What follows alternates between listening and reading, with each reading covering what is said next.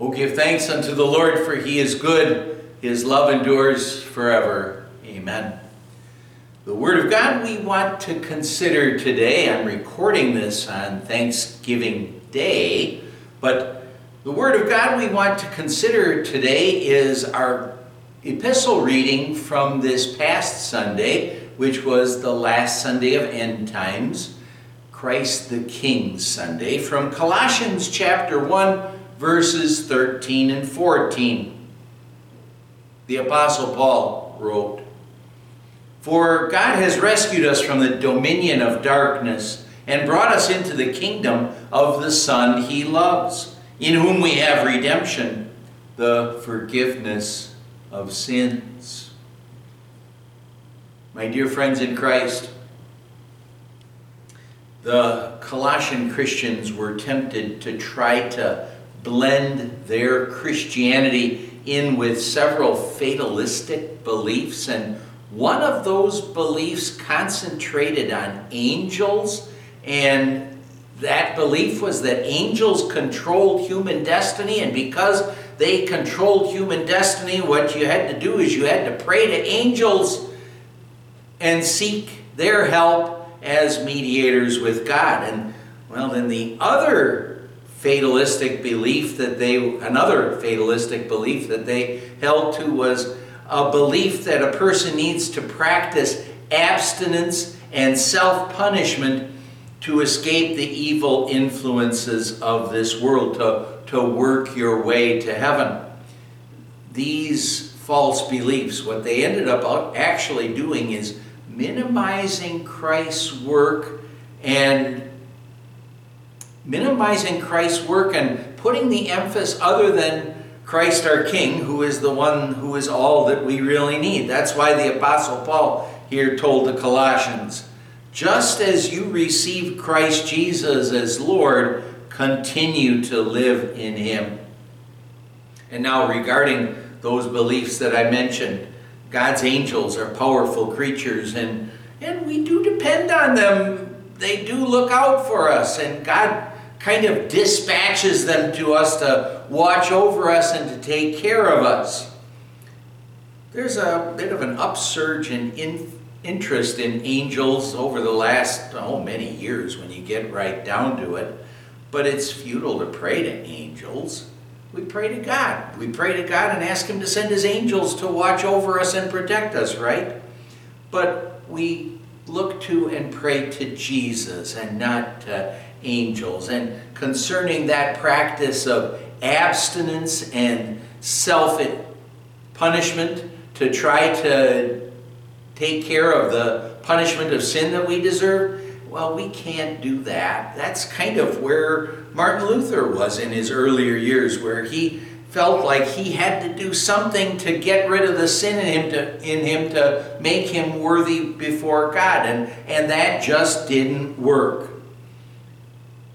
It didn't work for Luther, and it can't work for us either. We can't make ourselves worthy with God. Only Christ can do that.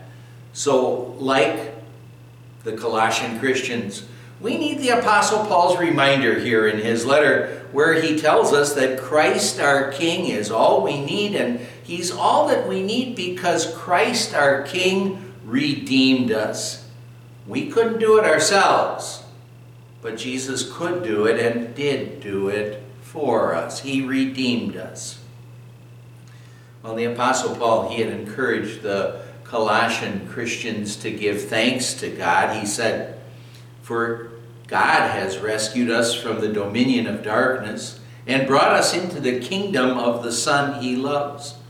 The dominion of darkness, that's talking about Satan's kingdom, the world of unbelief, being separated from God.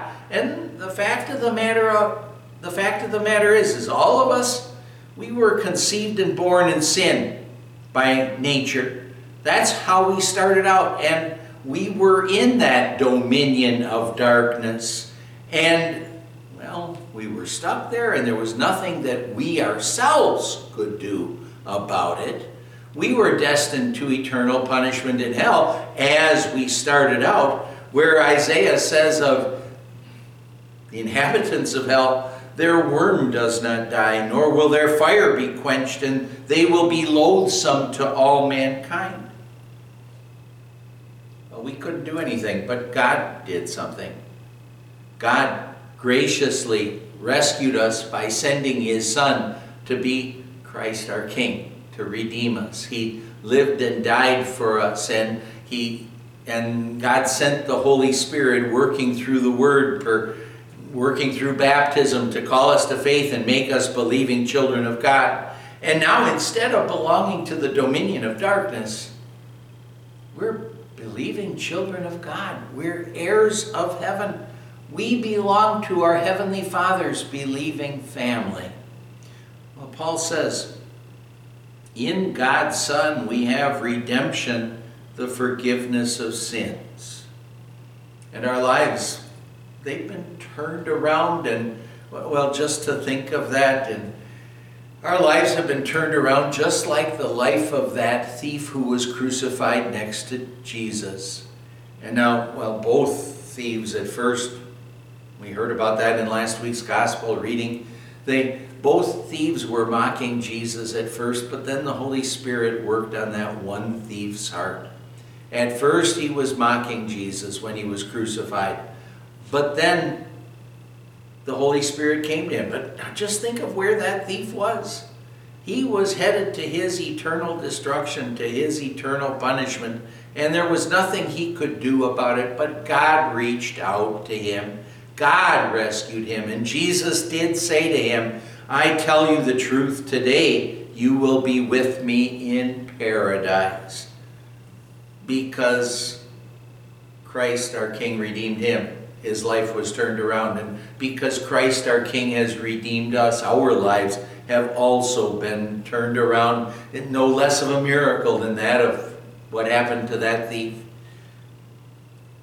We who deserved eternal punishment, well, we're one day going to hear our Savior saying to us one day, today you'll be with me in paradise, because Christ our King redeemed us. Amen. Let's pray. Lord God, Heavenly Father, thank you for sending Jesus to be our Savior, to be our King. Jesus did for us what we couldn't do. We can't earn our way to heaven, but Jesus, with his life, death, and resurrection, redeemed us and rescued us from the dominion of darkness.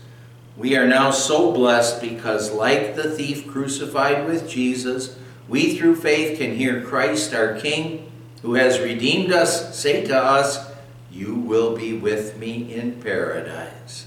Thank you, dear Lord Jesus, we pray in your name. Amen. And the grace of our Lord Jesus Christ and the love of God the Father and the fellowship of the Holy Spirit be with you always. Amen.